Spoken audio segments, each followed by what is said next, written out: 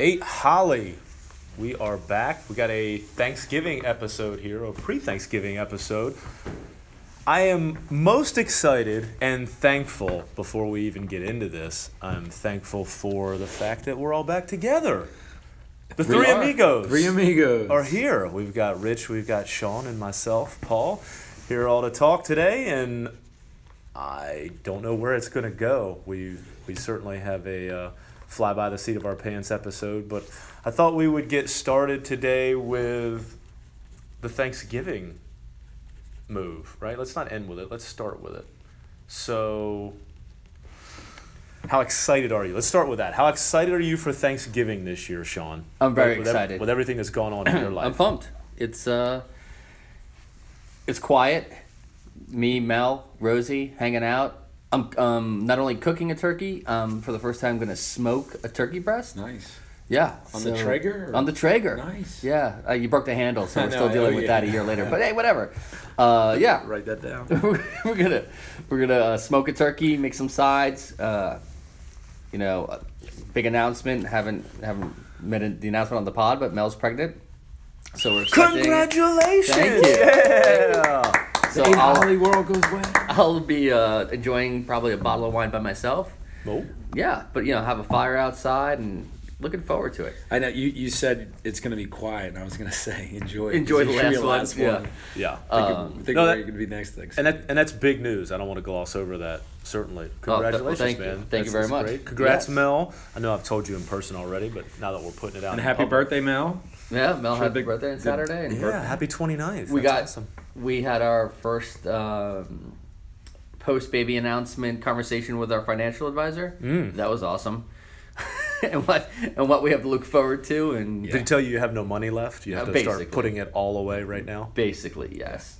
Interesting conversation, and we can come back to this later. Interesting conversation on what was the 529. Yeah. Yeah, not a fan. Yeah. Won't be using it apparently. Well, you get a little bit of a tax break. So. Yeah, but if you do the North Carolina one, I made the mistake of doing an out-of-state one. I did a Virginia one for whatever reason. I got talked into it because it was a better fund, and then I realized there's no tax advantage. Gotcha. So I switched to North Carolina, but Yeah. We can certainly get into that. Yeah, deeper. yeah, It's that's for later. It's not. well, we it's have not an great. options trader. Well, we're not gonna go back down that Ooh, road I into tell you what, options right yeah, now. I listened to the last. They're episode. underwater. Yeah, the options are underwater right now. It's gonna be a long road back to April 20th. Well, what's funny, I do need to say one thing. You said that 85% of the people Yes, lose money in that's options. absolutely correct. And then you went on for 20 minutes to talk about how you were so excited to That's trade right. options. That's right. So you're going to be one of the 15%. Yeah, no doubt. Clearly. That's where the excitement is. Clearly. And this is the problem. When you buy that option, the problem is it's your max loss is whatever you buy the options for. So like max loss $200, Yeah. and then it says max gain unlimited. Yeah. And it's just human psychology to be like, I'm going to make thousands of dollars. Yeah, you referenced The Big Short, and those guys were the Yeah. big winners. But I think the 85. Correct me if I'm wrong. The 85% you're referencing is either you're losing money.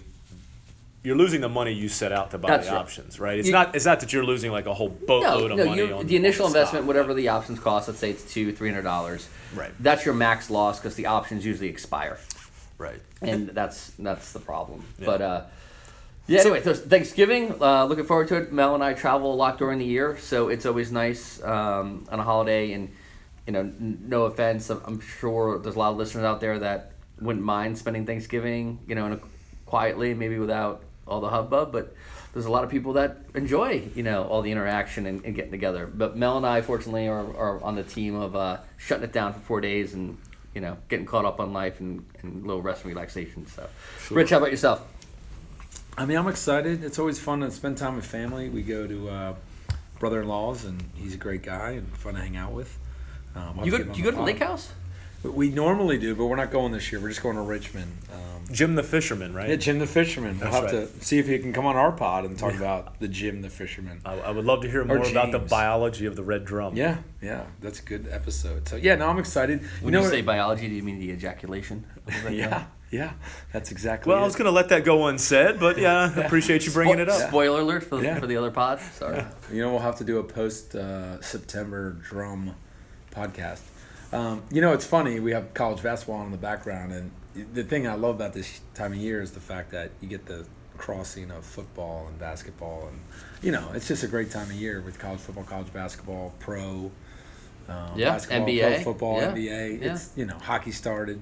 Did it? Yeah, yeah. I don't know. No Apparently, idea. apparently. They're out there sliding Yeah. around. Are I don't they? know what they're doing, but Crossing the red line? I have Yeah. no idea what that means. Now, I did want. Sorry, go ahead. No, the one thing I did want to maybe segue to, not to put Paul on the spot, but to put Paul on the spot. This is your first vegan Thanksgiving. yeah. Good So point. have you planned? Are you excited? Or do you feel like it's wow, it's not the same? I have a mini plan.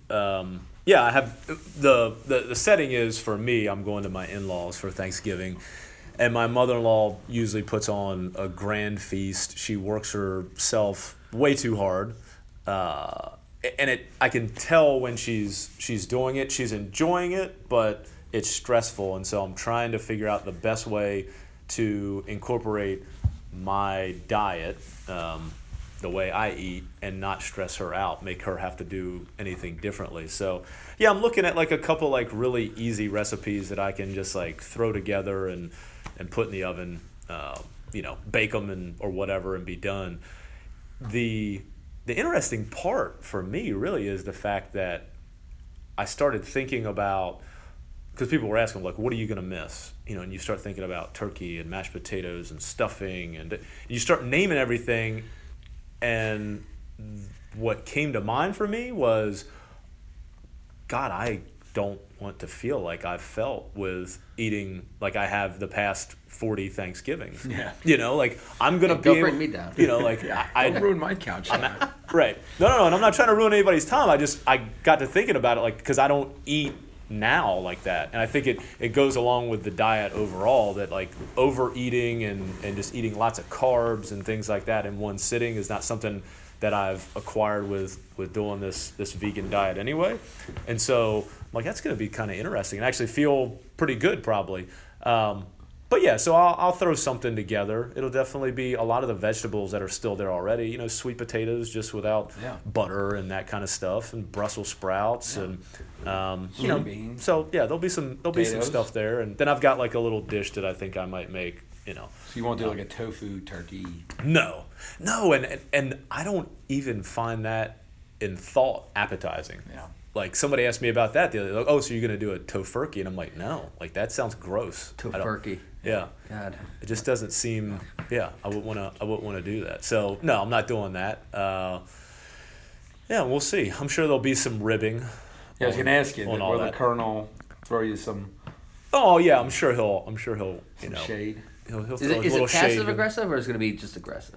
No, more more passive aggressive. Just kind of little comments here and there, which is fine. I don't mind. I know he's kidding, so no big deal. I'm not too worried about that. He's kidding but- until Allison gets upset and leaves the table because he's picking on you and No, probably more everything. like at that point, 3 or 4 wines in, she'll She'll join join in. in. She'll join yeah, the vegan. Yeah, she's just now I just Let me tell you about this son of a bitch. I've acquired the moniker the vegan. So even amongst our little party the other night, everybody there knows me as that now. Because she's just been like, well, the vegan did this today and the vegan did that. You handle it well. You carved the turkey. I don't know if I Yeah. could carve a turkey and not, sneak a couple pieces. Yeah, I was tempted once just because somebody came up and mentioned it, and I was like, oh yeah, it's in my hands. I could just grab a piece and. Would and you have taste it. such guilt the next day? No, and I actually contemplated it while I was sitting there doing because I've done that before. Not from that perspective with meat, with some dairy type stuff. There's certain foods that you might start to eat and you're questioning it, and then you'll go, oh yeah, this probably has some kind of milk cultures in it or something like that. And it's whatever. I can't hold myself to some standard of perfection because it's just not going to happen. But yeah, so I had the dry run this weekend. You did great. A couple days ago on Sunday, we did Friendsgiving. I think that's the first time I'd ever done anything like that. It's weird because you guys did Friendsgiving, but I wasn't invited. But hey, whatever. Hey, Well, no, have fun. know. That's nice. It did come up. Noted. But it was certainly a discussion between Allison and I understood she looked at it from the perspective of Bedford, just our community. She wanted to kind of do that, bet you especially did. on a Sunday. Yeah, sure. See, you thought it was going to be you. Now it's me. No, I slept fine that night. Knowing my friends were hanging out. That's why I hit it off At at the path. Friendsgiving, and I wasn't invited. That's You would have had a great time. You would have had fun. It was good. There was a lot of wine. Good to know. Yeah, some good wine. Bourbon. My house is gonna be fun Thursday. You're not invited. You would have had fun. You want it quiet? Just kidding. Being loud and proud. But yeah, so that's what we've got going on. I was glad that we did get together and do that. I thought it was an interesting tradition. Really, I'd like to see y'all keep it. I thought it was great. I enjoyed it. Real quick, Mel was actually really hurt, so just deal with that. Oh, okay. Wow. I'm not sure where to go with that. I'm completely kidding, by the way. Don't give it a second thought. I'm just kidding. No, I won't. It won't keep me awake at night. Good. It's I think it's a piece of turkey would have. I could see where that would be. This is gonna sound really bad. Like that was Your highlight. that was more fun than I think I'm gonna have with family. Dude, I'm just just noted. noted. I'm just digging it. You've alienated a friend, alienated your family. Who else would want to go after? But maybe it's because of the newness of it, right? And it's not that I'm not going to have a good time with family. I love my in-laws. We have a good time. I think we're going to go golfing while we're down there, and my kids get to visit with their cousins and my sister-in-law and brother-in-law's kids, and I'll get to see my other brother-in-law who I don't get to see that often. So yeah, it'll be fun. I just mean I never thought about it from that friend side. We get together on the regular to do stuff, here and there, but without any kind of major theme, right? It's just, it's Saturday. Why don't we just have some people over for drinks and whatever? And that there just was a really good spirit about it that I think I could see where next year, doing 2 or 3, right? And just kind of incorporating different groups. Maybe of travel. friends. Maybe go to the North Hills area for one. We could, it's pretty exclusive over there. I hope some of my neighbors are having some. Maybe you can go over there. Yeah. I don't know if the my ITV troll will let us in. I don't know if my turkey was high class enough. It was wow. It might have not had the right spices. Standards in the ITV are a little higher. They are. They're on the outskirts of Southern Virginia. Yeah. But it was good. So I will say, I thought y'all did a great job, and we appreciate being invited. But but didn't y'all miss me? Didn't you miss me? See, I thought 3 wasn't good. So glad to have you back. Yeah. But I think it was a cool way to start the holiday week. That's what Jen and I had said. I felt like I got into the because you're running around. Oh, I got to do this before we leave. I got to do that. I got to get work done. I got to, you got to do all these things. And I was like, you know what? No, it's about just chilling and hanging out and spending time with people and talking to people and letting loose and laughing. It kind of put me in the right mood for the week. And it was the right mix too of how much we had to do versus what other people brought to the table as well. And so it came off really well between Chris Jones bringing the wine, everybody bringing some type of dish. So we had the turkey and the ham, and I had obviously my stuff that's vegan. That had going on. I had Lone Rider beer out there, and and I provided the liquor. But overall, everybody pitched in, and then even cleaning up, and it went off really well to the point of, you're right. I think it was a great way to kick off. And it's funny because I guess you kind of do that for the holidays, once you get past Thanksgiving and you get into whatever you celebrate, Christmas, Hanukkah, Kwanzaa. But I don't ever feel like I've had that same experience. I feel like those holiday parties have a stress around them. Mm-hmm. Because usually the person hosting is taking the whole thing on. You have to do everything. Well, and that's what I assumed when you guys were hosting. Obviously, I knew you were having the party. I should have just showed up. You're always welcome. Thanks. But I thought about that.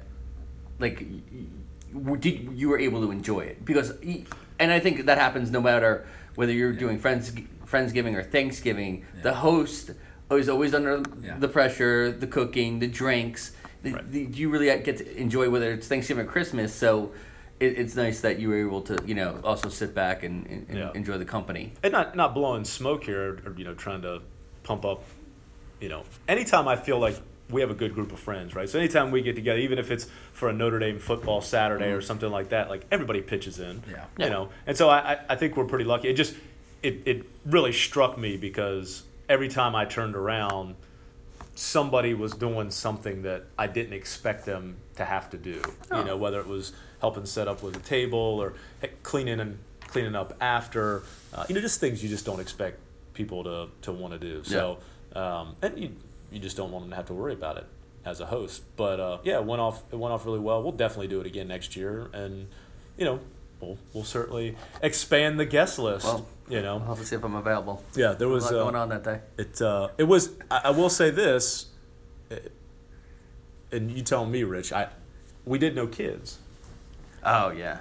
And I think that was it was nice. That was indicative of normally when we hang out, we're a pretty open group, right? So it's like come one, come all.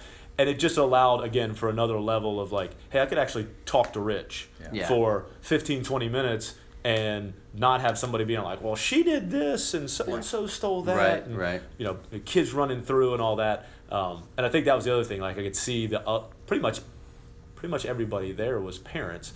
They all had a different look and air about them because they didn't have the kids, in tow. We love our kids, but sometimes you need some adult time. And it was Sunday night, and it was like, which was another thing. 10 o'clock, you shut it down.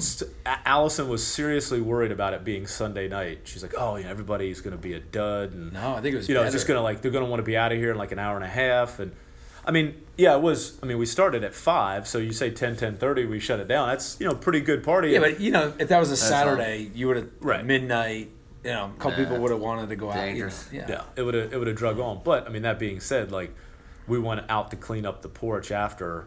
And I thought like I'm gonna have to pack away a lot of beer, and we did a pretty good job. Yeah, people did a pretty punished. good job. Yeah, so it was a good time. And but we found out that we had friends of the pod. I didn't even know. We listened. We have people that are listening. So can we call them friends? Acquaintance? Well, they're friends. Well, they're friends. I don't know. Sometimes they might be a little hostile about the pod, Yeah. But we appreciate the feedback. Yeah. We appreciate people giving us constructive criticism. Well, they all want to be on, so I think we're going to have to, expand how we do guests here. Yeah, it's all well and good until you got the microphone in front of you. Yeah. Oh, yeah. And then people tend to maybe not be as open. So we gotta. We do have to get some more people in there. But yeah, I thought it went off well. I look forward to some stuff like that. You mentioned I wanted to bring this up. You mentioned about basketball and the sports and stuff, because I have a pretty strong opinion. I don't want to say a strong opinion, but I have a feeling. Do you like what I call preseason basketball? This college right now, the tournaments, the Maui Invitational, the Bad Boy Mowers Bahama Classic, or whatever the hell it's called. Do you like that, or do you like bowl season? College football bowl season, and I'm talking about all the bowls that are not BCS bowls. Yeah. What would you take if you could only watch one? What would you prefer? I mean, I'm still going to take college football. I think because it's the end of the year. There's a little bit more on the line. You want to end the year strong. You want to win your bowl game. It carries over into recruiting. It carries over into what's interesting. Like Notre Dame last year was 4-8, and they that was like 22 practices they weren't able to have, so if you don't make a bowl game in college, which I think it seems like almost everyone makes a bowl now, but if you don't make a bowl game, you miss so much practice time that normally affects you next year. Now, if Notre Dame has a chance to go 10-2 and have a great year when they didn't make a bowl last year. So anyway, I just think there's more on the line, so I would say college football, but I love these tournaments. I mean, today, I was in my office 2:00, Marquette versus Wichita State. It was a great game. And that could have been a tournament game, a first-round tournament game. I thought it was really good. It was, there's still – you're right. It's preseason basketball. But I like it. And I like seeing, random teams play each other. I don't mean, Chaminade so much. But, Penn State's playing Texas A&M. Well, Carolina played Stanford last night. You're not normally going to see something like that. Yeah. And, I give Carolina credit for going on the road and playing a real road game. I don't think Duke's left Durham in, 12 years. But they don't have to. Yeah, well, no, they don't. Yeah, people come to them, I guess. Now you got Furman and Elon showing up. Well, Shawnee, you're a big sports guy, Yes. But I would say you lean a little bit more towards basketball just because of your own interest in coaching and that kind of stuff. But what do you think? Yeah, I think there's I'll lean more towards basketball in this conversation. I think the first half of bowl games are trash. I mean, I think they're pretty terrible. I think they're teams that I don't want to say they shouldn't be rewarded, but certainly I think the bowls have gotten a little bit out of whack. Agreed. So There's too many of them. Bowl games for me really don't start until maybe Christmas, where like there's going to be some intriguing matchups I'm going to want to watch. Now, this is the same guy that sends me a spreadsheet every year. That's right. and Well, bets. I'm not going to do that. I'm not going to do that this year. There's a difference between watching and gambling. Yeah. If it involves gambling, he's in. like Bowling Green is Yes. playing Arkansas State. I'll tease this out with the options. The options. That's what always comes down to the That's options. But what I love about in this season on the college basketball side seems to be even better. Duke just played Michigan State 1-2. You don't normally wouldn't get that. That was a great game. To your point, you're seeing Carolina, Stanford. You're seeing Kentucky. Yeah. You're seeing these great matchups that once January rolls around and even in league play, you get a lot of duds. But it seems like there's just been really good matchups the last 2 weeks, and I think that's really good for college basketball because I think college basketball definitely gets lost in December, January, and February. Yeah. So it's nice to have at least 2 weeks where people are watching some of these matchups. Yeah. One thing I'll point out, Paul, because I want to get back to like how which one would you lean towards, but how is it? And we can talk about Elon football, and we'll get into that in a couple minutes. That you heard the bullshit for I don't know how many years about we just couldn't have a college football playoff. We couldn't do it. Couldn't figure it out. Couldn't make it happen. Finally, the walls were broken down, and now there's a 14 playoff, and I'm sure that'll be expanded at some point. But they just couldn't figure it out. Very adamant about it. And the FSB, FCS, excuse me, what we call Division I AA back in the day, has a 24-team football playoff. What are you talking about? That starts a week after the regular season. That starts and goes a week, through the entire holiday. It's incredible how these guys were able to figure it out. But putting a 14 playoff together was really tough. What a joke. Yeah. I don't know. Well, there's a ton of hypocrisy. Yeah, my the reason I brought it up is because I hands down could not care about a single bowl game that happens before the BCS. And even then, there's some that it's like I think the matchups get kind of clunky because of. Yeah, and we'll see, right? Because I think, we talked with Chris Jones at the party, UCF, where he went to school. They're undefeated, right? Yeah, they are. And so, here's a team that, and I've seen them play like a half of football. They don't look bad, but if all of a sudden UCF gets up against Georgia or somebody like that in a BCS game, they're getting stomped. Yeah, I don't know that it's going to be that entertaining. Now, there's always the outliers like the Boise State, Oklahoma, but I just love this time because it's been so long without basketball, and you get to see, like I said, like you were saying, Sean, all these different teams that you normally wouldn't get to see play each other. You get to see freshmen. I was excited to see the Carolina guys play last night and over the past couple games.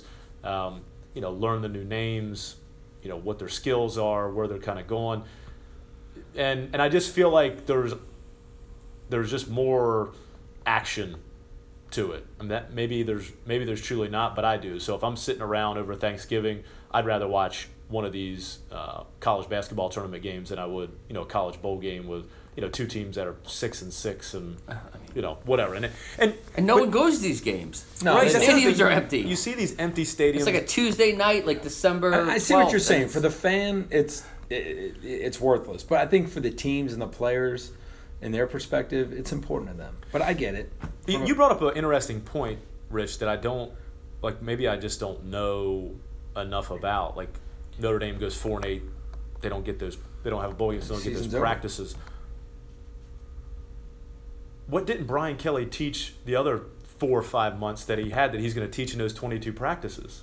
I mean, I get it for young players. Yeah, right? it's repetition it's for reps, the young players, the freshmen, the walk-on. It's reps. It's reps. Maybe seeing some new folks. You have seniors graduating, so you start rotating some young guys and see what you got. But then I would link that back to sort of the hypocrisy that Sean was talking about, which is, well, then aren't you just running a football school? I mean, it's really not about the student athlete. So here's the thing. They say, the reason we don't do it is because it'll be too hard on the kids. They'll miss too much class. So Elon and Lehigh. They don't care JMU about, can do about it. students, right? Yeah, those are real, Right. student athletes that aren't going to play professional. But yet, I mean, think about the resources Alabama has and Georgia has, and the private planes, and the catering, and the chefs, and the support staff, and the masseuse, and I mean, think of everything they have. But those can't get ready. But yet, hey, let's stick Furman on a bus on Friday to bus up to Elon.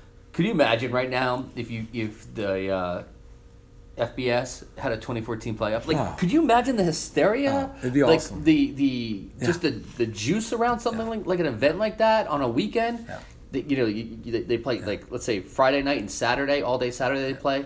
It would rival March Madness. It would rival March Madness. And just set up the same way. Top 8 teams get a bye for the following week, but you would have 8 games that week, 4 Friday night, or 2 on Friday, and just do it that would be an unbelievable football weekend. I think they will get there because of money. I would disagree about the quality, because I think if you look at number 24 in the polls, who I think is like Stanford right now. Yeah, I mean, do you really think Stanford they need to be playing for Stanford would be playing Notre Dame basically. Yeah, right. And so, but people say it waters down the regular season. Then regular season doesn't mean anything if you have that many teams in. And the argument that's been made before, and I agree with, is the playoffs are right now, right? They do start. Auburn beat Georgia a couple of weeks ago. Miami and Clemson are going to play each other. That's going to work itself out.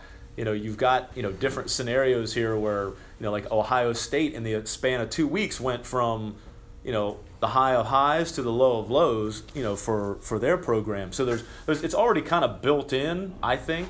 So I don't know that it would add a ton of it, but I do get you from a just an overall what would it draw. I think it would draw unbelievable. It's the same thing with the NCAA basketball tournament, right? I mean, you've got a 64th team there that you go, well, they have no chance of winning, but that still doesn't mean that the whole event is not freaking awesome. Well, true, but I also think the top 25 or top 24 in this instance, football teams, I think 24 could beat one on a given Saturday.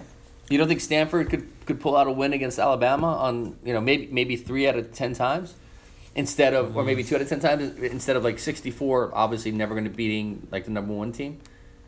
Yeah, I mean maybe. I don't know. I know. That's why I'm open to the idea. I think that it could happen. I mean, yes, obviously it could happen. Just like a 16 seed could beat a 1. They haven't, but they could. A 15's beat a 2. So, but so you're right there. And, realistically speaking, I'm just saying it's more likely that the 24th best team in college football could beat the number 1 team rather than the 64. And it's obviously a bit different because you have conference champions and you have of some of these weaker conferences or lower end conferences in NCAA. Yeah. Well, we won't know get till we automatic. Try, right? What's that? So we won't know till we try. Let's call them up and get this thing rolling. Let's figure it out. But it's a good segue. And Rich, I'll let you start us off. But shocking surprise in a very positive way. The Elon football season, incredible. But go ahead and just run the listeners through how the last 12 months of how we got here and what the turnaround's been and where we're headed. Yeah, I mean, so I'm pretty fired up about this. I think most people know we all went to Elon. We're huge Elon supporters. We haven't had a ton to get excited about. So interrupt me or stop me if I go too long. But one is started with a new coach, Kirk Cignetti. He's a football coach. I've had the pleasure of meeting him a couple times, talking to him. He's Bill Belichick-esque. He's Nick Saban-esque. He's not there to be a PR, maven at Elon. He's there to coach and win football games and put out really tough kids that work hard. And what's cool about it, what I love looking back on it, he was at Alabama, was a recruiting coordinator, learned under Saban. He comes from a football family. His dad coached. His brother's the quarterback's coach at New York Giants.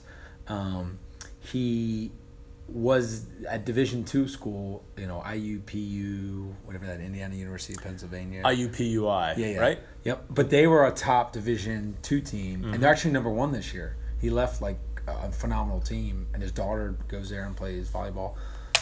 we asked him. We said, you had a great team, and what made you want to come? He said his wife. And then he's like, I used to recruit North Carolina, so I knew of Elon. And then I came and saw the school and what they've done in the last 10 years, and I was blown away. But anyway, and he just instilled it. We could talk about this leadership. To set the stage, how poor was Elon last year? We were 3-9.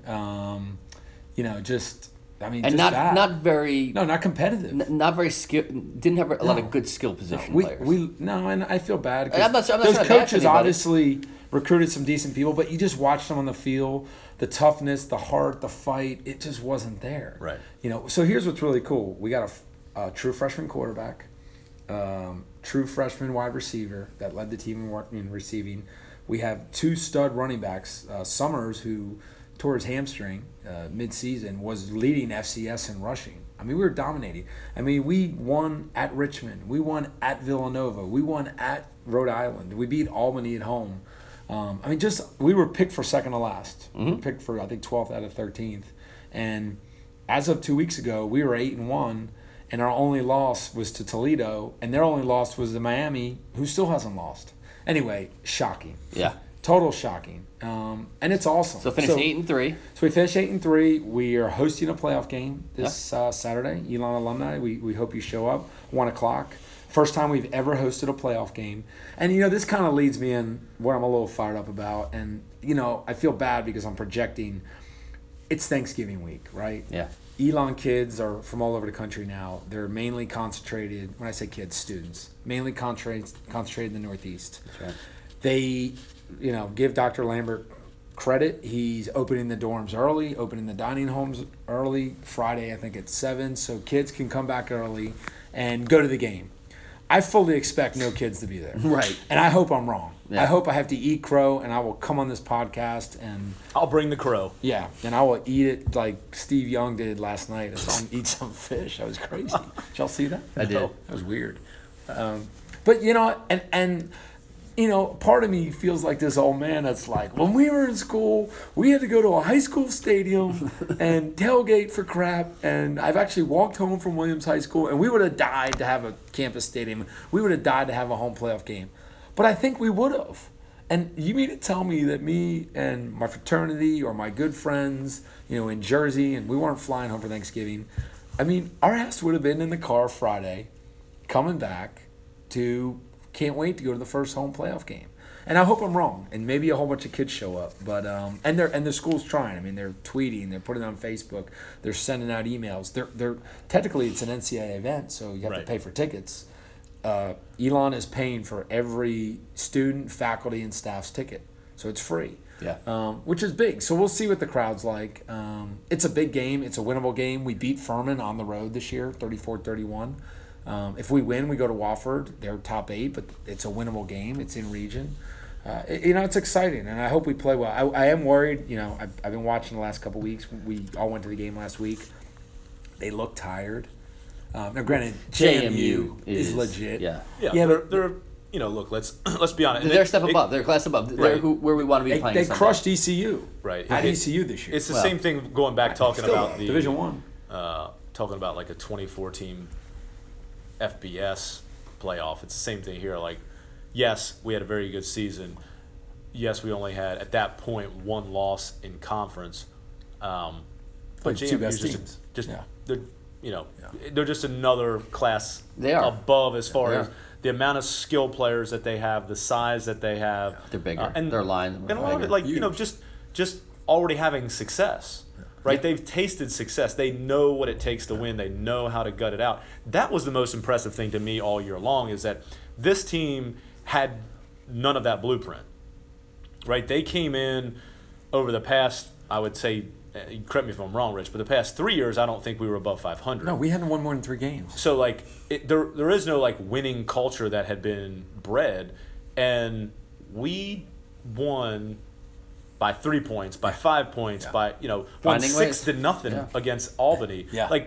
They had gutty victories that were not this, grand show. These kids had to go out and bust their ass, work hard, fight to the end. In fact, there was a couple that, I forget which game it was. Rhode Island when they got Rhode the Island game. interception. They got the interception All they had with, to do like- was kick a field goal. Game over. Right, they had like 7 seconds left. Rhode Island should have kicked a field goal. I don't know why they didn't, but they ended up throwing the ball. We get the interception, but they're marching. So that's what I was really proud to see. And then the question I think what you're leading to is not only what the participation will be this weekend, but how do you build off that momentum, right? Whether it's football, whether it's something in our jobs that we do, when you get success, you not only look at what you did, but try to figure out like, okay, how do I build on this to make it even better for the future? And I'm anxious to see like how that goes. Like, what are we going to do as a university to help not only this weekend but push through till next year? Elon and we've said this. It's time for them to foster a little bit more of a athletic. It's important. We need to build a culture that supports athletics. And and I think this is a good question for you guys. We're not Notre Dame. We're not Alabama. We're not Georgia. Not even the fact of like the stature, but the traditions. And the example I'm going to give you, and I hope John Keegan and the rest of the staff listens. Why do we shoot a cannon off after any point? And you know what? If someone tells me that cannon was from the Alamance County Regiment in the Civil War, and there's a huge meaning but to it's it, not even a cannon. It's like it's a fake cannon. It's this like square box that you just like pull a quick cord and it makes a really loud boom. But there's It's no not, meaning. Like you gotta and listen. Elon has great history. Did the Fighting Christians used to use that cannon? No. No, I mean, they use their fist. yeah. I mean, but let's get there's all these bells on campus. I remember walking through campus many beautiful days with the bells ringing. We have the bell down in front of Rhodes Stadium now. Like if you're gonna do something that has meaning. And I think there's a lot of things. I was talking to Joe Capri about this. Like Notre Dame does, this trumpet session on the library steps. Like we have all these cool oaks. Maybe we should be doing something in a historical part of campus. With the band. And I get, it's hard to just create culture, but I believe if you went back and looked at the history of Elon, there's probably some cool things that you could use as a marketing piece. Right. And go, you know what? Let's build off this. Like, the bell, was burnt in a fire and someone saved it. Let's roll that thing outside beside the field and let's ring that thing after a touchdown. Right. Let alone a cannon, which does nothing, And I talked to Paul about this when we were walking to the bookstore. I said, there's not enough hype around the events, right? So there's no pep rally. So whose fault's that, you think? Well, I think that lies in the administration. I Like, agree. 'cause you have to cultivate that, and whether it's a Thursday night pep rally or it's Friday, we're playing music out in in front of the Corey Center when people are going to class, and we're like, hey, come out to the game, and you got a DJ out there from 12 to 3. Just between classes, there's music playing for the game.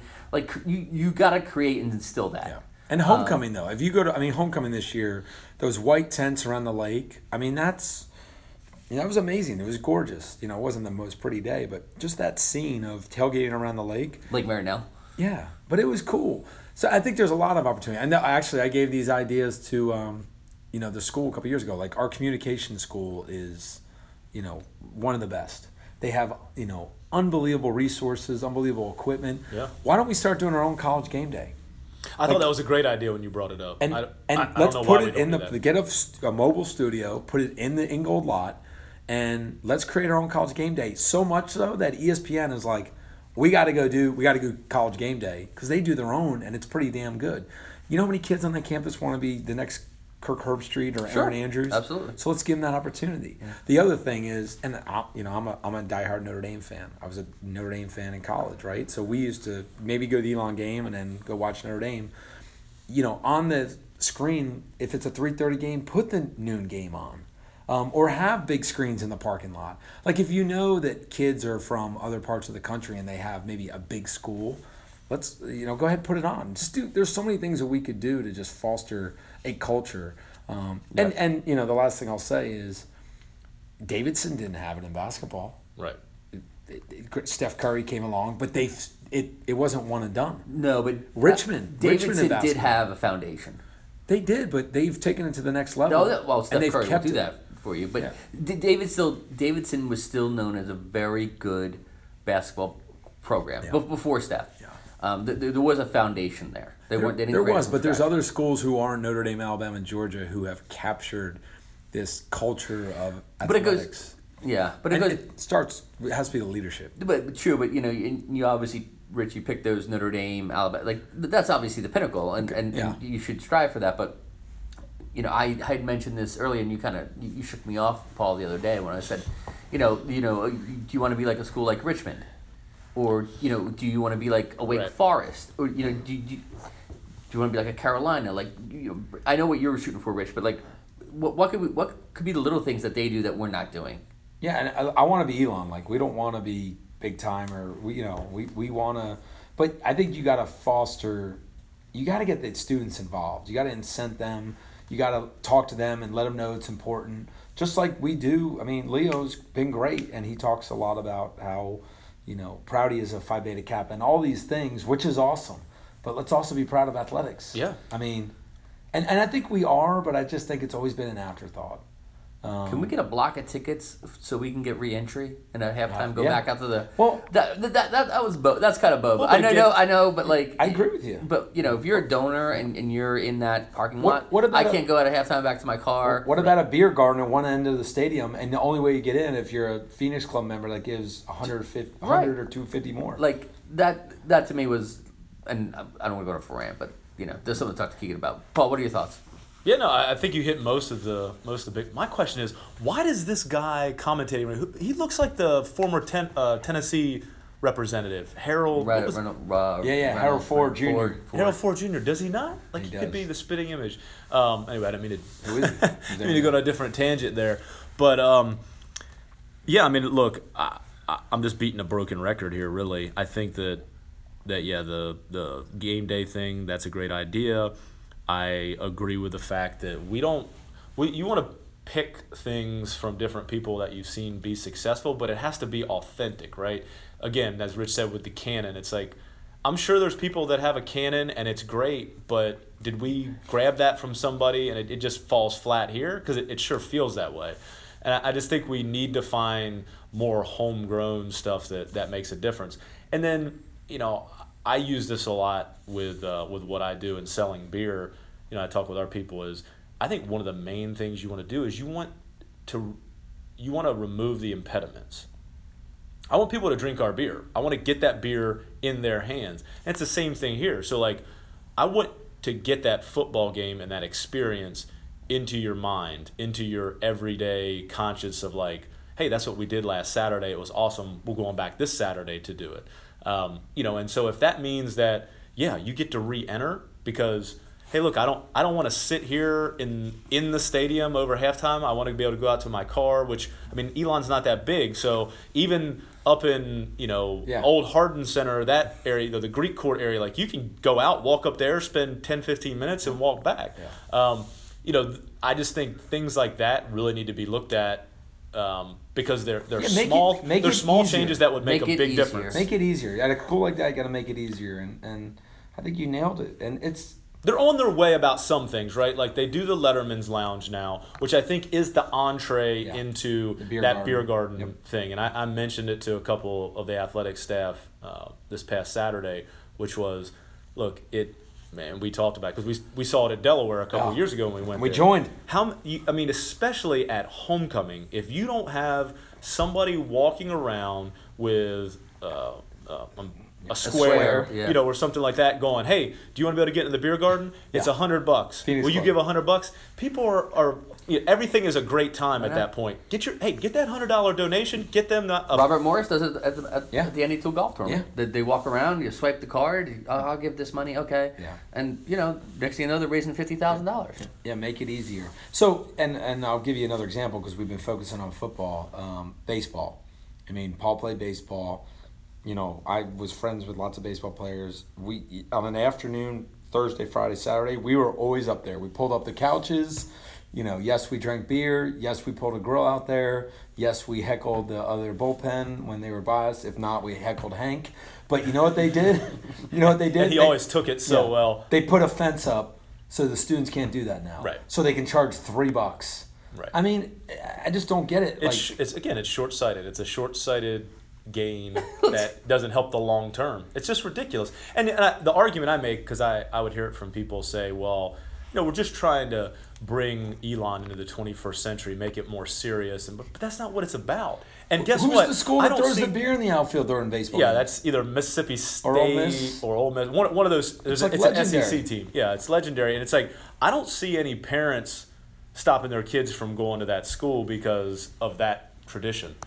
So like, why don't we embrace that kind of thing? And I look, that will be, They're Leo Lambert, President Lambert's tenure is coming to an end. I think he's done a wonderful job overall with Elon. But my one criticism would be that we got way too serious and uptight about some things that I think that it caused us to, I don't know, just come off a little too square in a time when you needed to have a little bit of cool factor to drive that to that next level. Now, people will argue, well, hey, enrollment is up, the amount of applicants that we get Tuition's are up. Yeah. Tuition is definitely up. And I agree, though. So, like, homecoming, awesome atmosphere. Family weekend, awesome atmosphere. Let's pick a game that's not an awesome atmosphere, and let's do the Fighting Christian throwback game. And I've talked to athletic staff about this, and apparently, there was a presentation about this, and they had the uniforms and the uniform cost. And, the thing is like, oh, we're looking forward. We don't want to look backwards. And I'm like, the New York Yankees celebrate Old Timers Day. The number one sports brand in the world celebrates Old Timers Day every year. Yeah. And people look forward to it. People buy those tickets the first day they're available because they want to go back to Old Timers Day. It's special. Here's the thing. You can celebrate the past. I would have agreed with them, and maybe I'm even going a little bit long. I mean, you've done enough marketing in your life. I would agree with them between 2000 and 2010, right? That's at 10 years where Elon College became Elon University, Fighting Christians became Phoenix. Yeah, okay. Let's make sure people know who we are. The rebranding, I get it, right? So it's not confusing. We're 17 years into this now. Yeah, but no bridge, and we could spend hours on this. I agree with you. No bridge has been built from college to university. Give the bridge one football game a year, sell merchandise, wear the uniform, get the old Elon, the blow-up guy to come out, and you'll have 10,000 people, and all of a sudden you'll have a whole generation that now feels like it's their school again. Right. Because there's a whole bunch of people who don't feel like it's I'm a school. agreeing with you. What I'm saying is it's just like you guys changed your logo and rebranded here recently. Like, you wouldn't want me going out and being like, hey, here's the old logo on different stuff or letterhead or whatever, because you want to make sure you see that, right? There might be a time where you go like, oh, hey, we're doing, 1980s night, and we're throwing back to the old Apex logo or whatever that is. So that's what I'm saying is like I think there was some validity to that argument after. Now, not. There has to be a bridge built between those two things. There's too much value in it. And there is. That's the thing is it's not even about where they want to go. It's just the value of bringing those two groups together. You have 17 years of Phoenix, and that's great, but you have, not 100, but you have 100 plus years of Fighting Christians, and obviously not all of them are still alive, but you just have a much grander scale of people that you want to energize embrace them. it, embrace them, Listen, embrace what and they use it for fundraising. We need all the fans we can get. Right. If there's one person who feels like the school has left them, then we have failed. Let's go get them all back. I mean, we only have like 30,000 alumni. We don't have enough, we don't have Notre Dame, people who didn't even go there, who, love the damn school and pay a bunch of money to go to fantasy camp. Right. I mean. Yeah. No, I hear you. Well, speaking of which, and switching topics just a little bit, last week was the last Mike and Mike episode, and that's 18 years I think they were together. Yeah.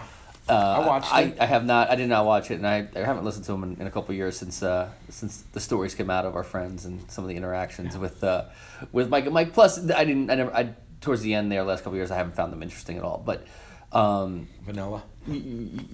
Rich, you watched it, right? I mean, there's no hot takes, right? And that's such a catchphrase. But talk about not being controversial and just being very Plato-ish, like Plato. Like, wow, I'll just mold it into what I want. Plato, like the philosopher? No, I think Play-Doh. Play-Doh. Like the childhood. The kid. Like I have at home. When I go home after this, I play with my Play-Doh. And then I eat some of it. No, But it got me thinking last week. There's really no sports, like maybe like 15 years ago, 10 years ago, like sports radio. I'd be like, oh, I want to listen to this or guy, or I want to focus on this. There's like I get everything now either like, and this will lead to my second point, but my first point.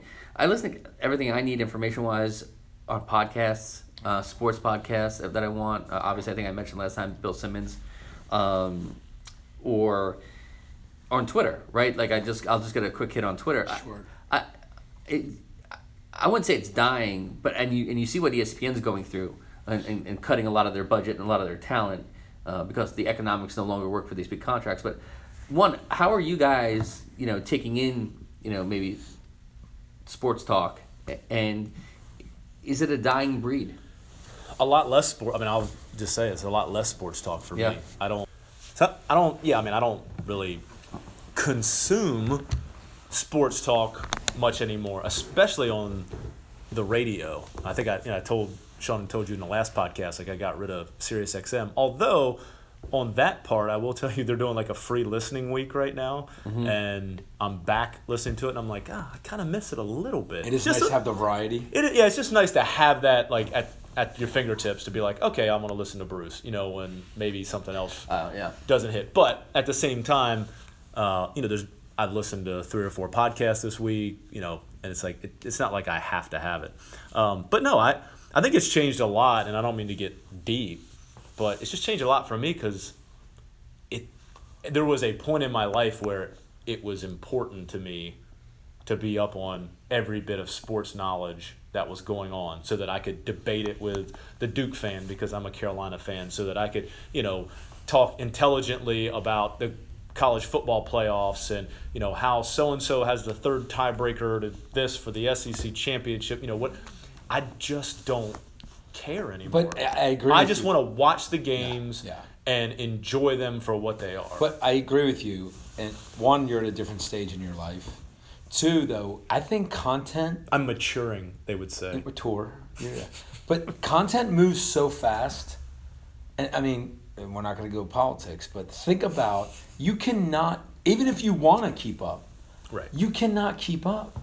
So it's kind of like either keep up or just ignore it. And I think, I'm not putting words in your mouth, but I got to believe part of you is like, you know what, I can't keep up with it, because, what happened on Mike and Mike in an 8:30 interview, by 10:30 on First Take, and then, it's just like, it's so fast. Well, but like Sean was saying, and I do not lend towards the Stephen A. Smith hot take side, but it had gotten to a point where I haven't listened to Mike and Mike in years, and I went back and listened to them. I don't know, probably not the last couple weeks that they were broadcasting, but last maybe a month or so out, I listened to probably 4 or 5 bits of shows just because I was in my car, and you're exactly right. Like it was confirmed the reason I don't listen to them is there's nothing that they were going to talk about or interview a guest about that I wasn't already going to find out somewhere else.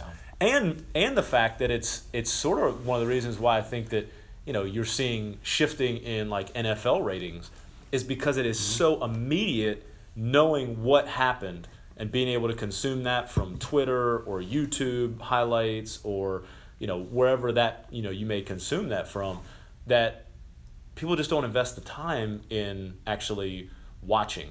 It's like why do I have to do that? Because guess what? As soon as Mike and Mike is over, actually it doesn't even have to be over.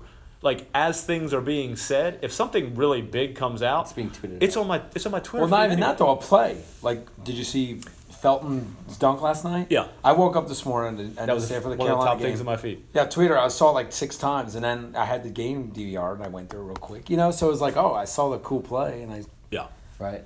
So, because I thought this led me to my next question of, when's the last time you guys read a sports section of a newspaper?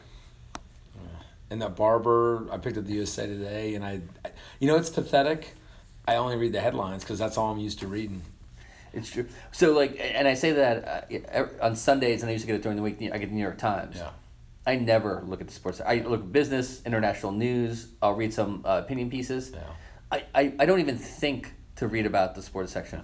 because I already know what's already happened. I've been on Twitter all morning, Yeah. and now I'm just kind of catching up on some lengthy thought pieces, but never the sports section. Yeah, it's not the same, and it's.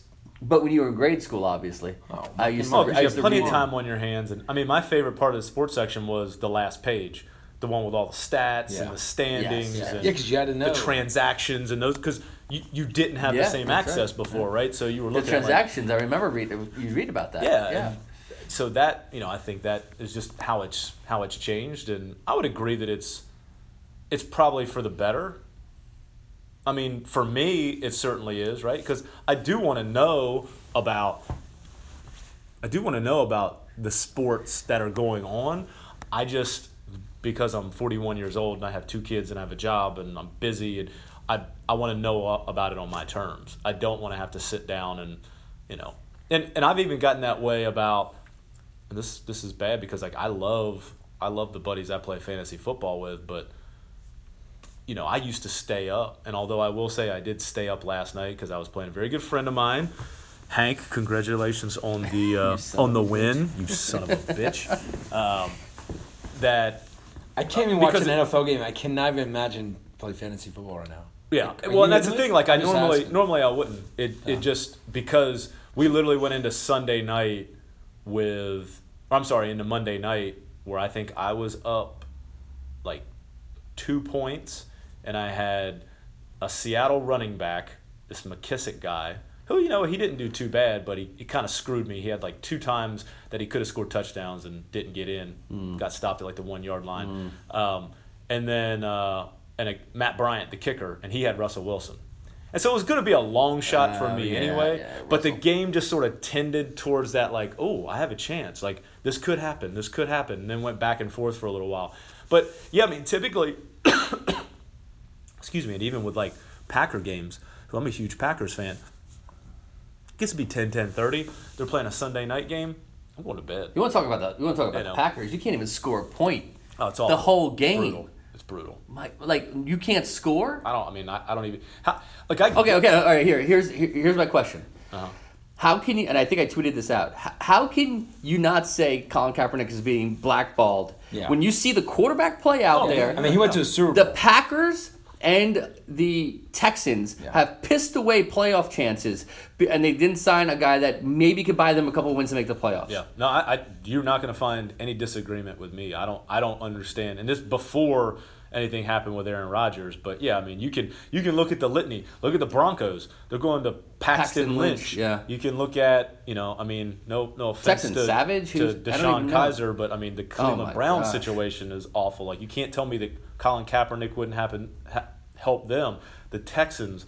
I don't know. There's probably 4 or 5. But these more. are teams that had the shots to make the playoffs, and they literally said no, we're not going to sign Kaepernick. And I get it; it could introduce some divisiveness with the fan base, but he could win you games.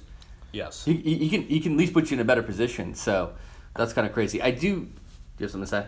Yeah, I do, but go ahead. No. So I'm going to switch topics. So I want you to. No, I was switching topics too. Okay, so we tweeted. Jesus Christ, you guys like a fucking revolving door. You missed it. Gotta switching stay these up. topics here. Gotta stay on pace here.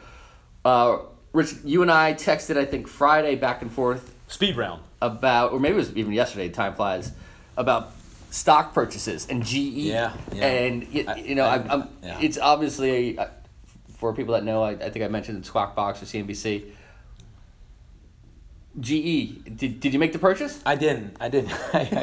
Well, so I asked you guys, I got your opinion, and then I asked my broker, and he was like, "Oh, they cut the dividend." He's like, "I'm not opposed to where your head's at." You gonna let the guy that fucking does it all day long tell you what to do? Besides the 2 guys that watch it maybe 10 minutes a day? Come on. No, I said don't buy it. But I was a non-buy guy. But at this point. I'm a set it and forget it guy. Like I would buy GE, and at 65 years old, I would see where it's at. Like, cause I hear you. It's GE. But you're playing a psychological game of like, it's GE. If you took away the GE name and looked at the numbers and the business units. The problem is I got Facebook, and my wife, who loves Facebook and uses it too much, was like, "We need to buy Facebook," and I'm like, "Yeah, you should have." It was like $35. Yeah, and now right. it's 180. I know, and and I bought Red Hat at 46. I looked at today. I heard y'all talk about it last. 126, yeah. So I'm proud of that, but I'm set it and forget it. So why not buy? It's a little expensive now, but like, Look what Tesla's doing. Bitcoin. Oh, I know, right? yeah. Can you imagine that? Tesla, yeah, 100%. But that's too expensive a share. When I see GE for $18 a share, I'm like, man, it's worth buying, $1,000 worth and forgetting it. Yeah. For 15 years, it's GE. I gotta believe they're gonna figure out, and maybe they won't. And you brought up a good point about maybe somebody brought up a good point. It was definitely me. It was definitely you. I'm sure it had to be. It was someone who, like, if you looked at the Fortune 500 logos from like 50 years ago. Yeah, I did not bring this up. Yeah, there's No, I brought it up. GE is the only stock that was listed in the Dow Jones Industrial Average at the beginning of the Dow Jones Industrial Average that is still listed in the Dow Jones Industrial Average. Yeah, Gotcha. I know that's a mouthful, but look, barring the fact that my wife works for GE, The insider. I just don't see where I agreed with Rich when he made the statement earlier this week or late last week whenever he was talking about buying the stock. It's too big. They have too much. they got too many hooks in the economy. The problem is that they just got a little fat and unsure about what they were, their fiscal discipline. The fact of the matter is they are so big that all you had to do was get lean and focus your business. Microsoft did it for a couple of years, and they are going to be so cash flow positive that then they're going to be able to go out and this is what I told Rich. The X factor is that they will be able to go out and execute on the next thing, whatever that is, the direction that they need to go. And so, like we talked about last week, Sean, they divesting out of Baker Hughes, which is a big oil component that they had. Look, if they could get this thing right and be able to put, a lot of free cash flow into alternative energy and do it well, combine that with the digital business that they're looking at, metering and all the different things that could go along with, alternative energy, I think they could be a huge play for GE. So here's my prediction. But your focus, yes and no. I agree with some of your statements. I disagree with some others because I think some of the business units and some of the energy plays that they have are not set up for the future. That's what I'm saying. I agree. They're divesting. Here's my prediction. But they can't even get rid of those businesses because no one's going to buy them. Here's my prediction. Specifically for the price that they bought them for, they're going to have to take that loss. They'll take a loss. They'll take a loss. Okay, But here's my prediction. You also have to talk about the pension, and that pension.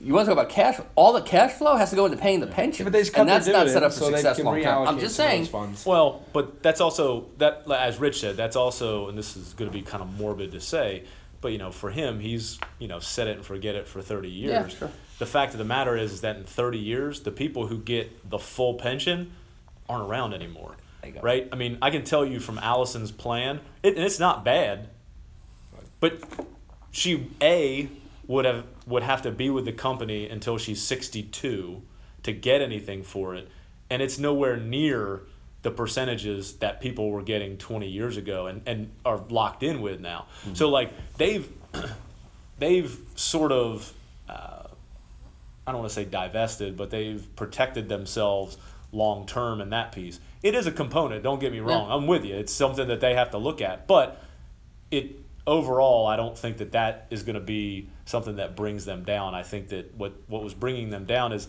they were this multinational conglomerate with just hands in everything, and they needed to start getting out and get focused. What are they at their core? Well, they're getting ready to be at their core aviation, medical devices. They're a manufacturing company. I mean, yes, they got away from that. Yes, but at their core, they're a manufacturing company. My prediction, random nobody, right, is when Elon Musk loses focus and gets too focused on the Hyperloop or Mars, it won't be Google, Apple, that buys Tesla. It'll be GE. I thought about that too because I think it's that's an energy play. That's the future energy play, and I agree with you. But I think the cars. And I thought about that. I said GE, if they had the capital, should buy Tesla right now. They'll have the capital. I think. I just think, and I think Elon Musk will at some point lose focus or get to a other ceiling. Things. Yeah, or get to a ceiling where I need a bigger base or whatever it may be. So I don't know. It'd be interesting. It could happen. So I'm going to switch subjects real quick. Yeah. Going back to Elon because I did want to mention this. The golf team. Did you see the men and women are so this is what's really cool. In Dublin? Or they were in Dublin, Scotland. Okay. And they play Carnoustie today. That's fantastic. Which is cool. So the one thing that let's give Elon a lot of props. I think they're the only school in the country that every single sports team over a 4-year period. So you're a golfer, football player, you go study abroad, and granted it's only maybe a week, 2 weeks. Even the football team, when you're a junior, you go to Costa Rica for a couple weeks and teach football in Costa Rica at camps and things like that. But right now the golf team's at Carnoustie. I figured you would enjoy that. I mean, that's pretty cool. That's a pretty cool bucket We list. talked a little bit about Sean's favorite golfer, Tiger Woods, in the last podcast. Yeah, I heard that. We did. Paul still thinks he's going to win the Hero Challenge, right? The Hero Challenge, 19, I do. 18 Is that a players, miniature 19 golf players. course? What's that? Is that a miniature golf course? To him it is. Yeah, to him Tiger. it is. And in like the Bahamas or someplace like that. This is home course. Yeah, I mean, I don't know. It's pretty much set up for him to win if he's Does healthy. he win another golf tournament? No, he doesn't. No. Those young kids. They don't give a shit. What y'all said? Fowler said he's hitting it by him. Yeah. Who cares? Well, I'm not saying. Well, not even that, but like, he was Mike Tyson. Yeah. And he got knocked out. Yeah. And Spieth, Thomas, those guys just want to crush him. Yeah. I don't think it happens, but I'd love to see it happen. I mean, I want him back it's like in. when I want Notre a Dame's competitor. good. It's like it's either love them or hate them, and it's good for the sport. Yeah. So Yeah, I just don't. We'll put a cap on that because I don't. We beat up the whole Tiger thing a few times. Ooh, coming up on how many? 9 years? yeah. Was it The golf 08 or club. 09? I just don't. that I don't old, want it to be a. I don't want to be a Joe Namath situation. Oh, That like God. going to play for the LA Rams, being broken down and beaten and like. I didn't know which. He's got a lot of situations. I thought you meant I was. Yeah. Like Well, Susie I was Colton. like, Yeah, it could be that too. No, but I just meant from the standpoint of like, I think, believe me, obviously he's had all his troubles, but you look at a guy like that and go, all right, man, know when it's time to bow out. And I think I mentioned on the last pod, this is it. If he comes back and he can't do it or he can't compete, it's time to just hang it up. He's go going to be build fine. courses. it's and like, build it's like courses Favre playing with and- the Jets. Yeah. He'll take Yeah. his foundation in Yeah. the right direction. I mean, I think he can be a decent guy with that kind of stuff, and you kind of move from that. So I know you got to that, but I wanted to jump back real quick to the stock thing, which is, in a general sense, we talk about it, and I love it. But you mentioned to me before we came to the podcast an interesting stat that it was that like 54% of the United States doesn't have $500 in their savings account. And so when that happens, what's the... We said we weren't going to get into politics, so I don't want to take Are we this... going to the tax plan? Is that what you want? Well, no. I guess maybe it's more of like, what can we do better as a society to help people understand? You admitted it in the last podcast. Until it's easy. a few years ago, you didn't really understand compound interest and what that would mean for, hey, I should have put money away at 21 that I just, as Rich said, set it and forget it. And hey, that $100 that I put away is $1,500 in 20 years. And if you build on that over time, what do we need to do? I guess I'm bringing this up because I haven't. You got a theory? Well, I just don't. I think we've gotten away from the common sense party's approach, which is we need to teach life skills.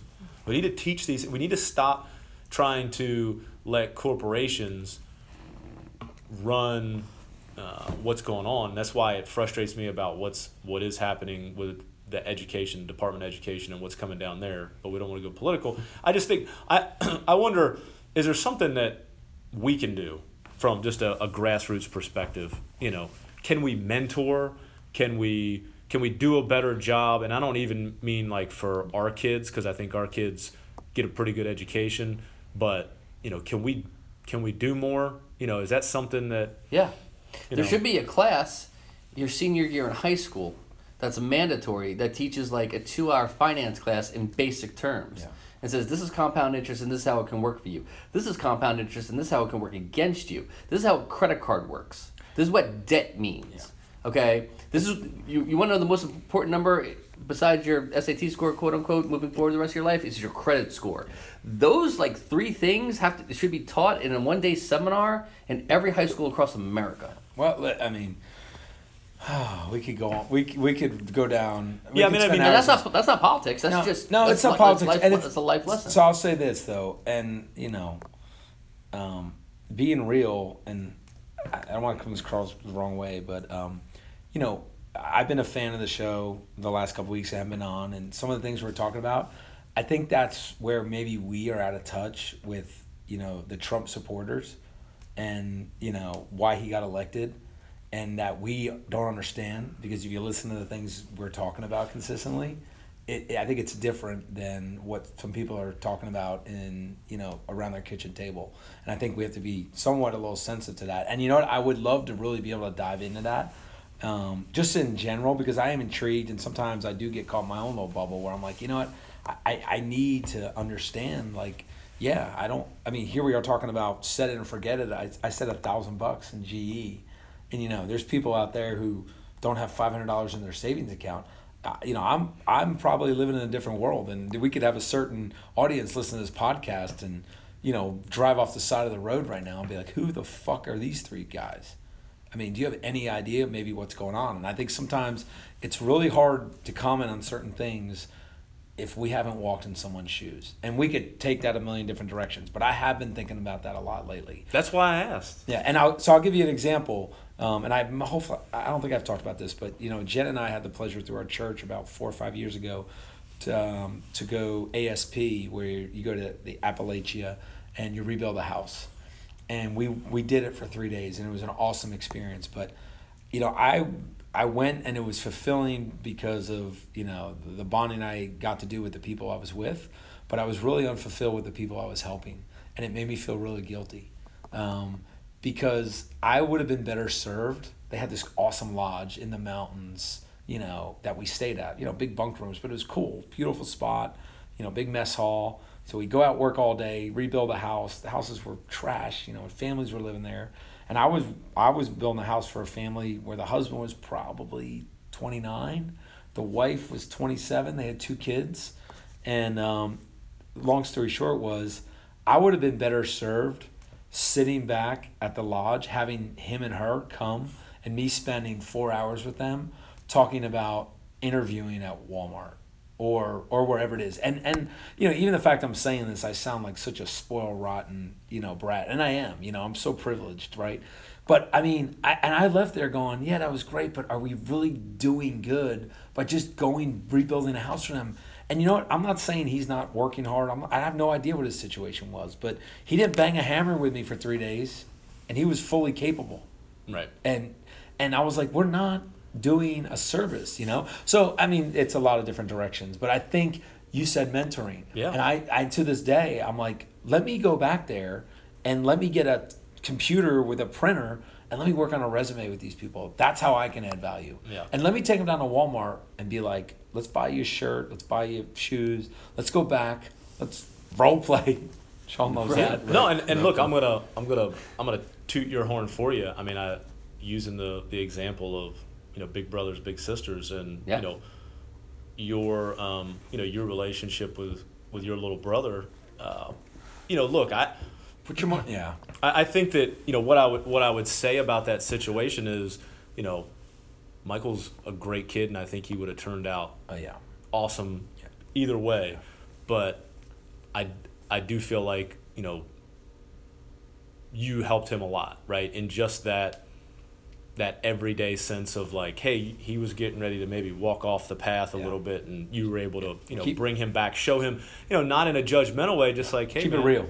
This is, you can do that, but just realize what the consequences are of doing that. And that's why I brought it up, right? Is I think that a lot of times, and my mom has said this for a long time, educator for 30 years, that we throw money at problems, not real solutions, and so because there's too much money to be made. Right, they would get these government grants, and she's like, well, that's great. There's this money to do these things, but we're not really attacking the right problem and providing long-term solutions. And I'm with you on that. I think so. One idea that I would have, and because you asked the question, would be, and I know it's hard. Like, if any person in America can go apply for a credit card and get approval online within probably a minute.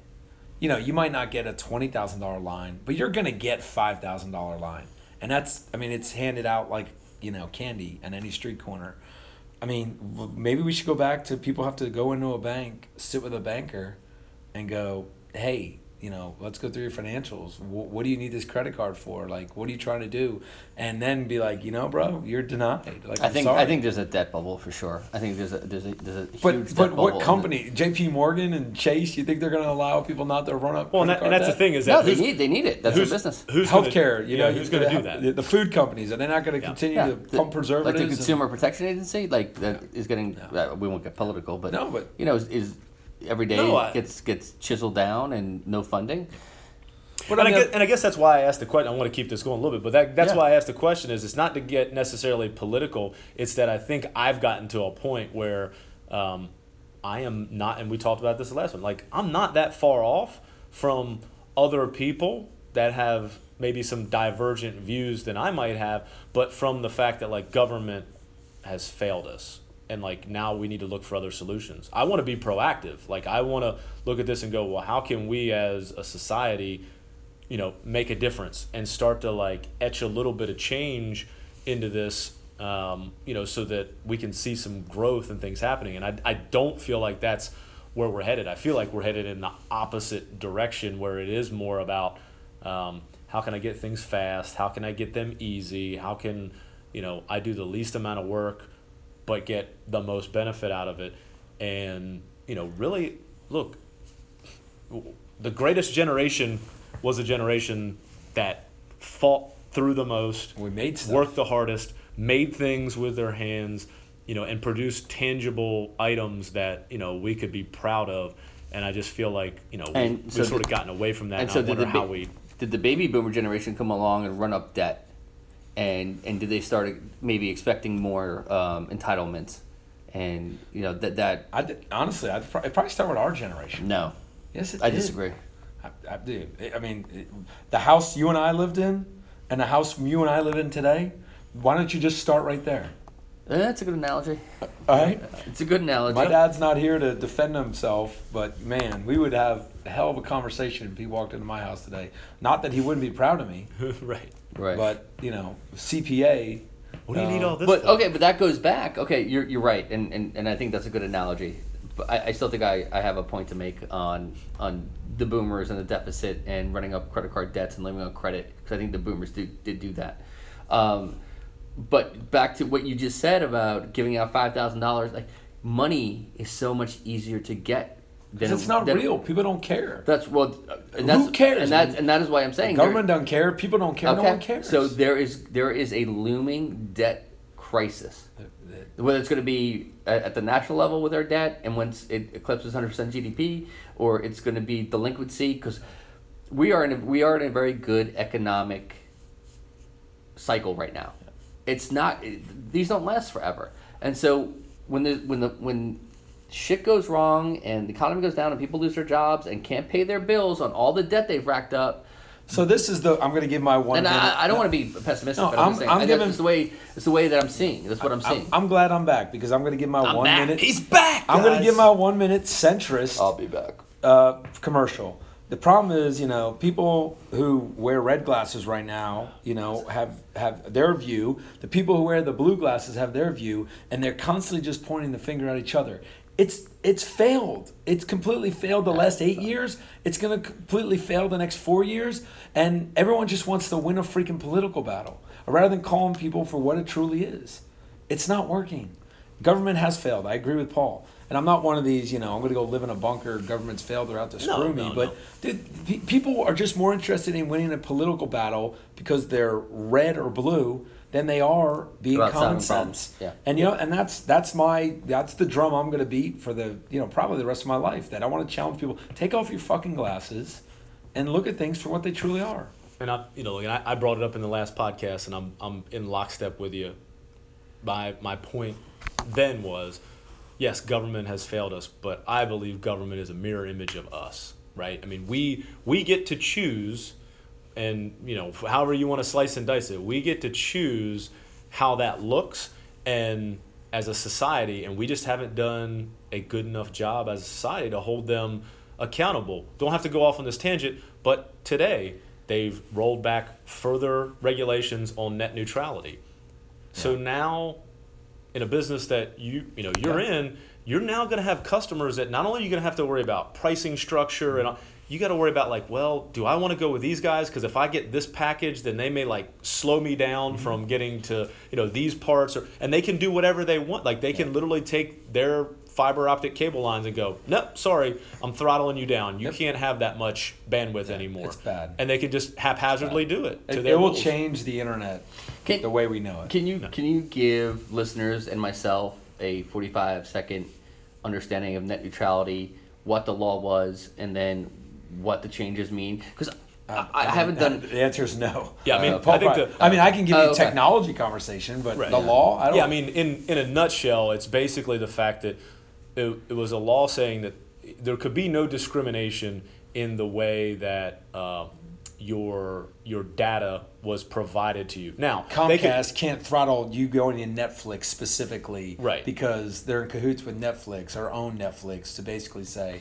so you're now gonna have to pay more, or vice versa, right? Like they want to push Hulu, right? And so it's like, well, we'll throttle Hulu to whatever you want, but if you go to Netflix, it's going to be half of, and so you're going to be sitting there waiting for things to buffer. And so it allows for companies to collude together to basically screw collusion. We're not talking politics. But Facebook's launching satellites that hopefully will beam down satellite internet. Scotty, beam down Scotty. And we don't need fiber. We don't need fiber in the ground because there is a limit to it. Yep. So going back and wrapping up something here, Paul, your original question about who are we, and Rich, your point with the $500 and 54% of families, and I've been paying attention to, and apolitical here, but the tax bill that's being proposed or was passed in the House and being proposed in the Senate, and taking into account where half the country is,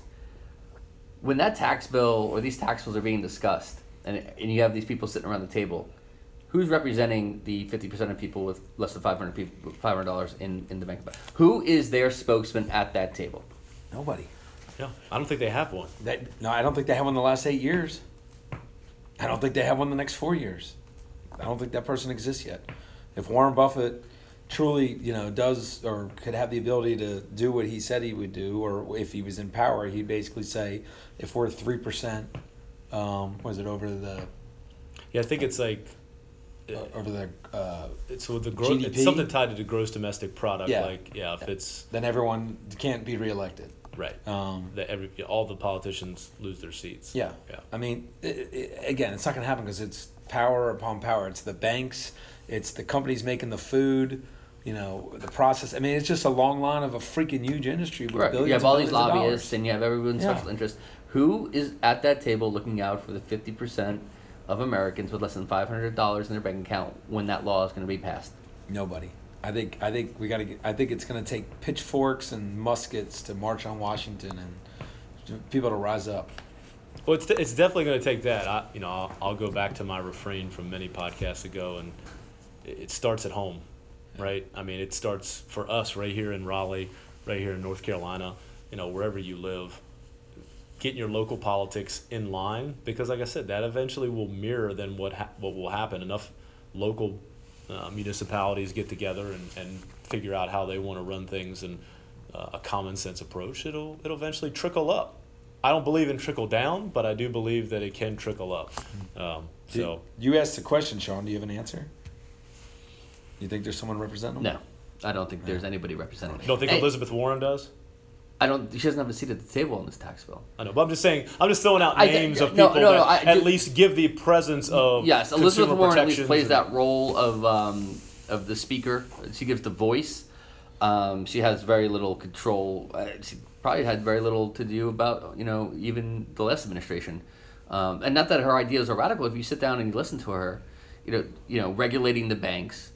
So we don't have the same problems from 2008, 2009. Like I said, the consumer protection, which is to benefit the person, not the company. Right. And when you look at the tax, what's this whole tax bill about?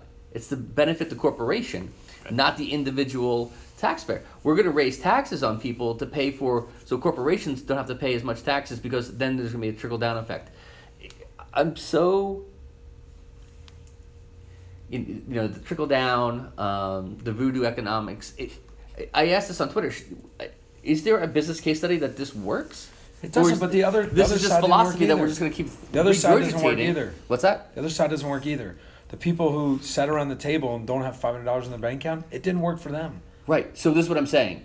Do you give the corporations the tax break, or do you take the money that those corporations would have made and you basically tell the bottom 50% of, or the lower half of payer income in the United States and say you don't have to pay taxes? Period.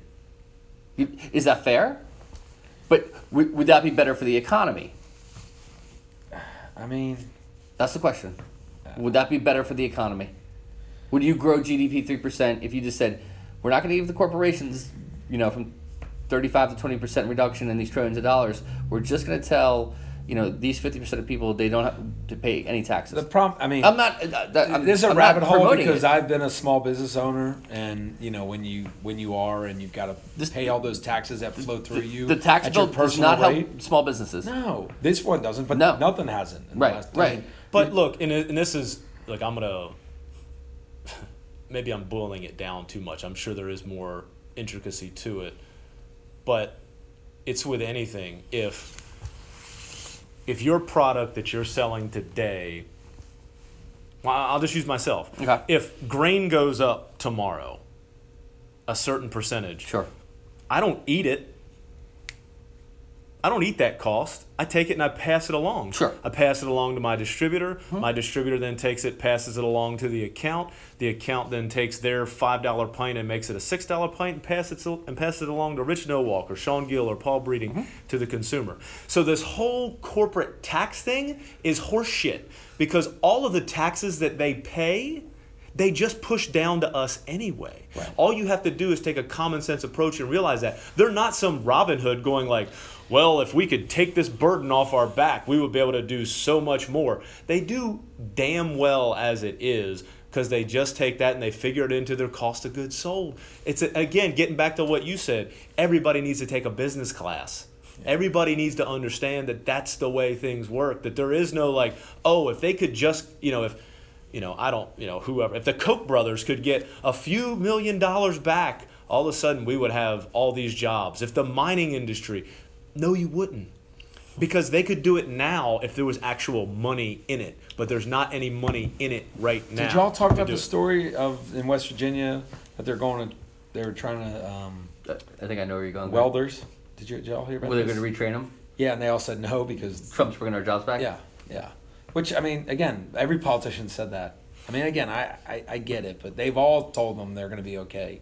And now they're like, no, we can retrain you. We need welders. There's a shortage. It's a good paying job. It's it's a little safer. Let's do this. They're like, no, we're good. It's the experience I had. I'm banging nails. I'm like, hey bud, come help. Grab a hammer. Yeah, I mean, I think there's some of that is good. But the question becomes like, they probably are gonna need welders.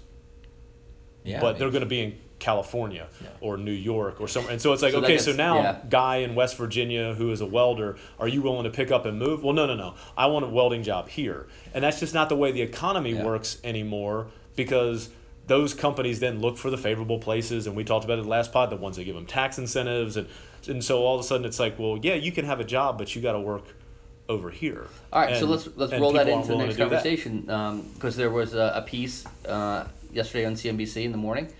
It might have been this morning. The Amazon second headquarters. Yeah, they're talking about North Carolina. It's not going to happen. I don't think so. They're just not going to have one. Is that what they're saying? No, they're going to have one. I don't think North Carolina gets selected for two reasons. But CNBC had said this. But this is what we've talked about. Yeah. I don't know. Public transportation. No transportation investment in Charlotte, Greensboro, or Raleigh. Charlotte has it. Charlotte has some, early. but it's not anywhere near what it needs to be. Right. So Agreed. we, and shame on our legislation and not passing that, and even more shame because of the bathroom bill, Yep. and now even though that's repealed, the fact that there isn't good protections Yeah, it's a bad taste. for employees. Amazon's very, Oh, yeah. that's not what they're about. That doesn't fit their culture at all.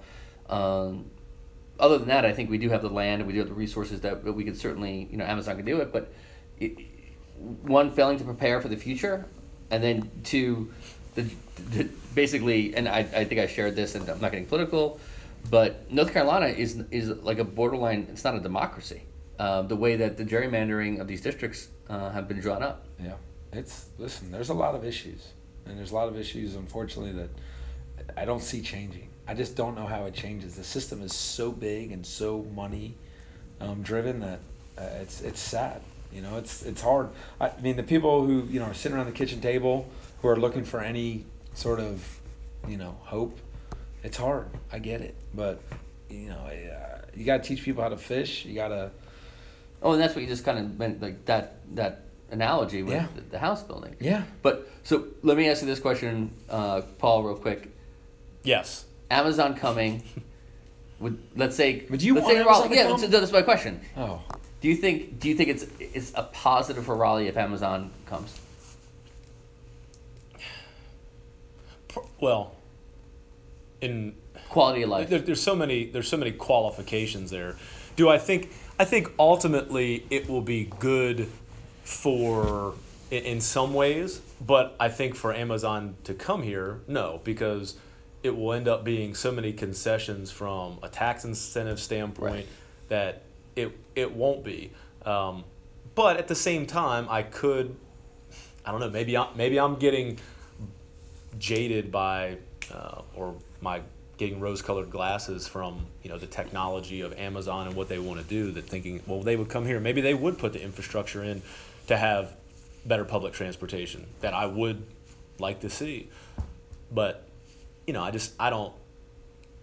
think that it will ultimately there will be jobs, certainly, but it's like any of these things. Oh, you're going to have these great paying jobs, and they're going to end up being kind of like a UPS right now. Like, yeah, there's 50,000 jobs, but 8,000 of them are going to be between Thanksgiving and Christmas. They're going to be part-time jobs, people that we need because our fulfillment center is just like off its rails. And the rest of that, who knows? It's like, are they going to be good wage-paying jobs? How many people are going to, what's the level of advancement? What are they going to bring to the rest of, the market? And that's the part I don't know. Like, if Amazon comes here, do they bring suppliers with them because they want to be closer to an Amazon fulfillment center?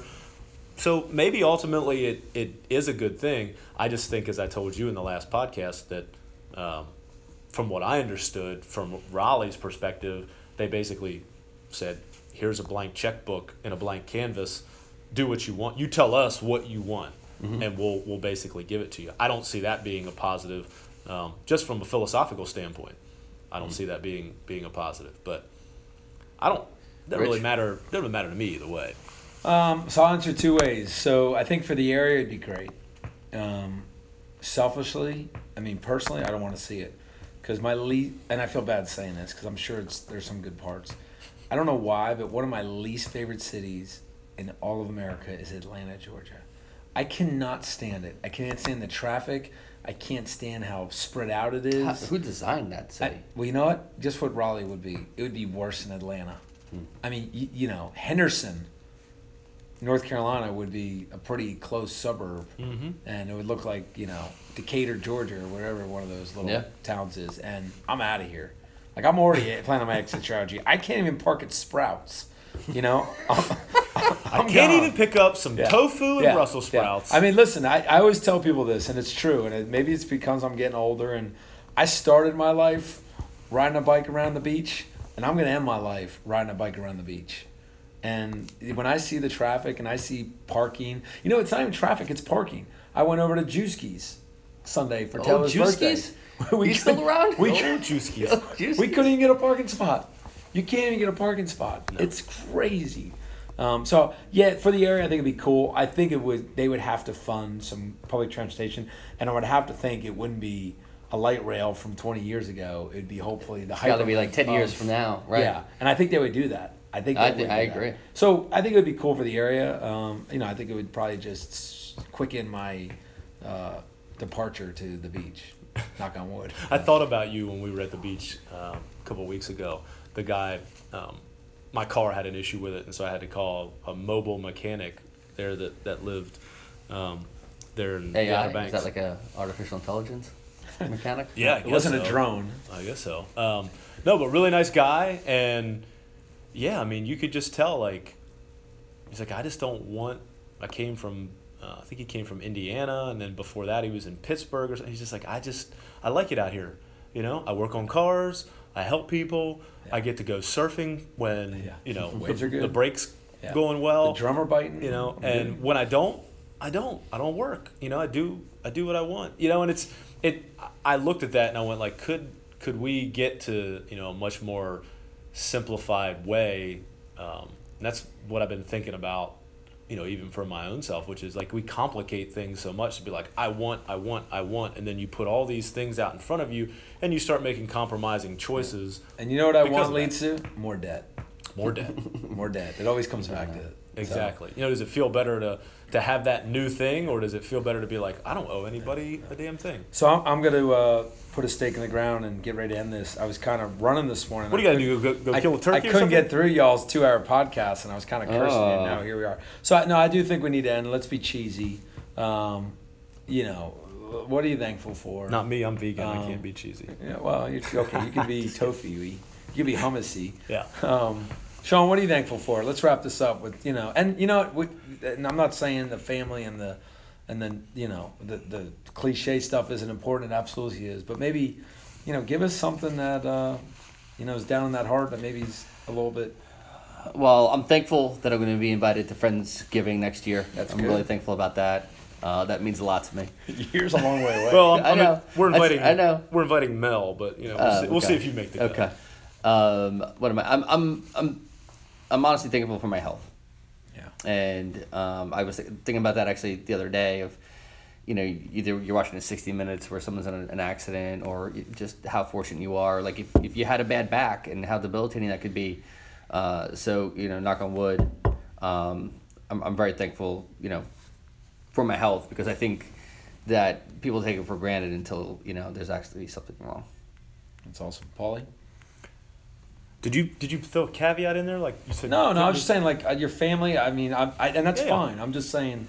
Yeah, I mean, I think I am. I'm thankful for my family. I'm thankful for just the place that I'm in after this past little less than a year of kind of journey that I've taken with kind of rediscovering kind of my inner peace, right? And whether it be through the stuff that I've done with my diet, exercising, mentally with meditation and those kind of things. Like, I'm thankful that I was able to like stop and be able to do that, because I think that's part of where we get caught up in that rat race and people just get in this endless cycle of hopelessness or want, and it never ends. And I've been able to find that, and I think that not only have I been able to find that, but I got good friends like you guys that believe in that kind of stuff too, and I've had a good support system, and so I'm thankful for that as well. It's awesome. I like it.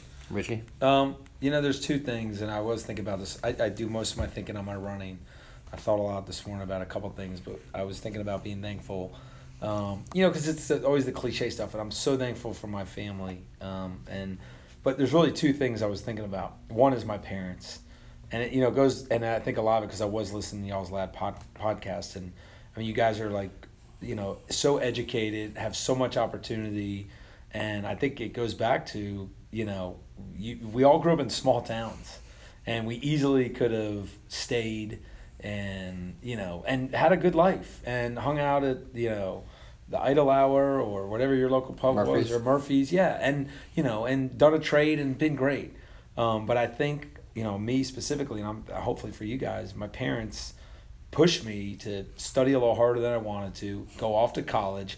You know, I was spoiled rotten. My parents paid for 4 years of college. I graduated with zero debt.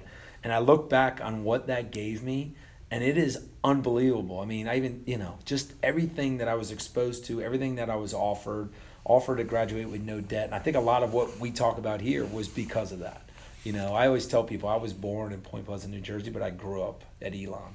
And there's that. And then the second thing, and, you know, not to get cheesy, but we're surrounded by everyone just tearing people down.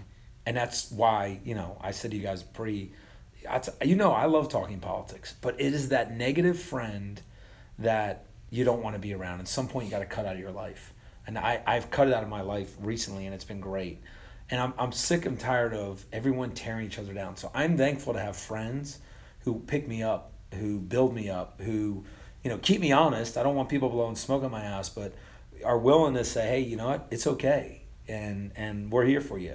And I'm appreciative of that. I'm thankful of that because I'm surrounded by a whole bunch of people who let me be me, let me make mistakes, but build me up. And we're so surrounded in a world of people who, want to tear people down. So I'm thankful for that, and I'm thankful for having those opportunities. Rich, what I would say is, you're a champion. You are. I love it. I'm not sure we made a good move here, letting him decide this. Well, I'm usually pretty good. I'm not gonna lie. Yeah. There wasn't a theme or a song or a saying that I could pick up on. Yeah. But No this is land what of hope and dreams. Yeah, I was nothing gonna like say. that. Like, We're the champions. Yeah, we are the champions. Yeah. of what? Elon, we're gonna freaking win this thing, boys. Yeah. That's right. Let's do that. That's a good one. This Hey. Saturday, we're all gonna be there. We're gonna jump on a pod. We're gonna do some pod shorts. Yes. Let's get some people on. Let's talk Elon football. Alumni, get the hell out there. Students, freaking get in the car. Get daddy's credit card. Change your flight. It's like $200. I want to see you at goddamn Road Stadium. All right. That's right. It's Elon worth the football. time. Let's go. All right, boys.